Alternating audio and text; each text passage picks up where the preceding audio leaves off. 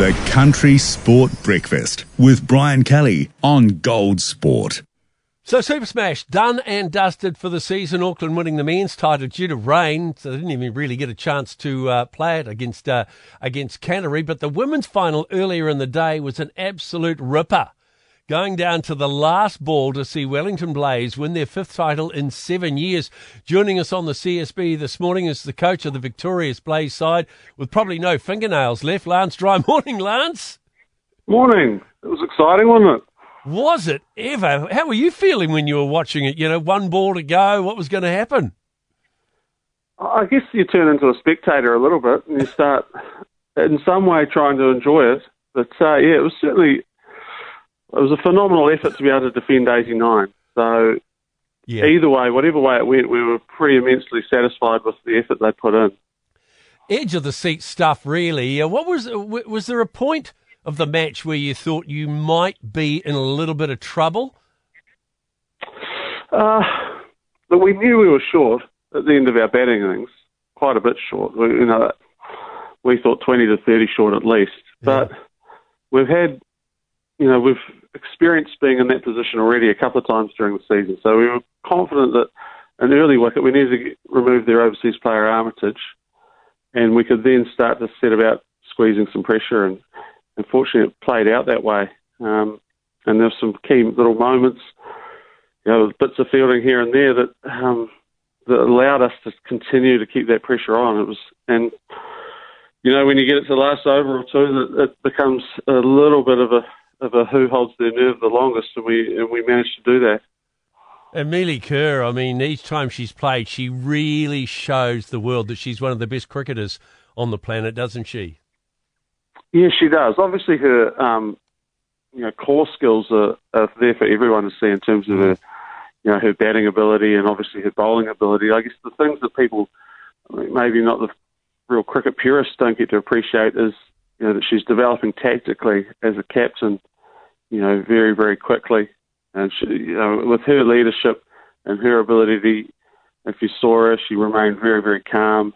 She was always in control. She always was 1 or 2 overs ahead of the game in terms of what she wanted to do. All those little things, for someone who's still pretty young, are really impressive, and her captaincy will mature and get even better over time. I love the look on her face when Sophie Devine dropped that high catch. That Amelie's face was amazing. Well, I think there were a few faces like that. Including yours. I'm sure Sophie felt like, oh, whoops, but, she held her nerve and we got through. So 5 titles in 7 years. Why is there so much success, Lance, in the Wellington cricket? Oh, well, I guess once it starts happening, it starts to, permeate a little bit through everything you do, and the self-belief starts to build. We've been fortunate from the Blaze aspect to have a core of some world-class players over that period who have made big contributions. And that's on the field, but, also the confidence that they can then, give to the rest of the team. It enables, players to play up a level and to grow another leg and do things that perhaps they didn't originally think they could.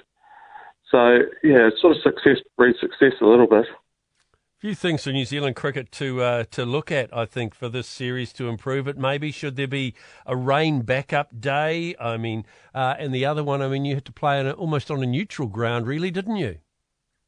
Look, I think if they want to really polish the product, then the women's game is a standalone final itself. It needs to be given the kudos it deserves. They've done a lot of great things to push women's cricket forward.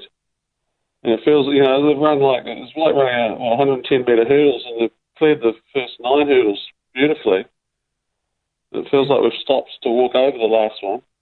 We should really be, accelerating at the finish and having a standalone final and really making it a highlight for both the men and the women. So they both get their own day, and they get to, be the centre of it.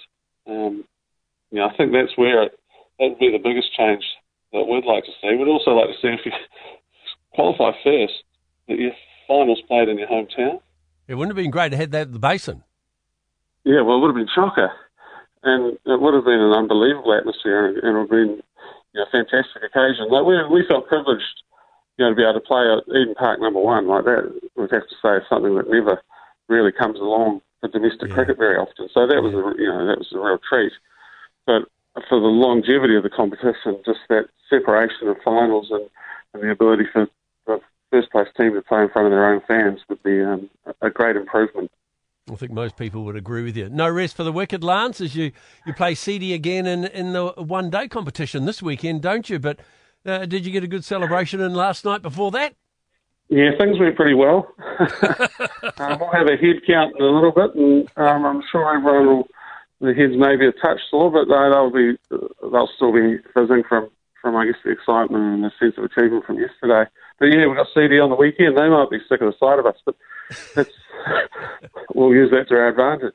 Yeah, absolutely. Lance, again, congratulations to you and the girls in the Blaze. Well done. Brilliant. Thanks for that. That's Lance Dry, Wellington Blaze coach, winning the Super Smash final.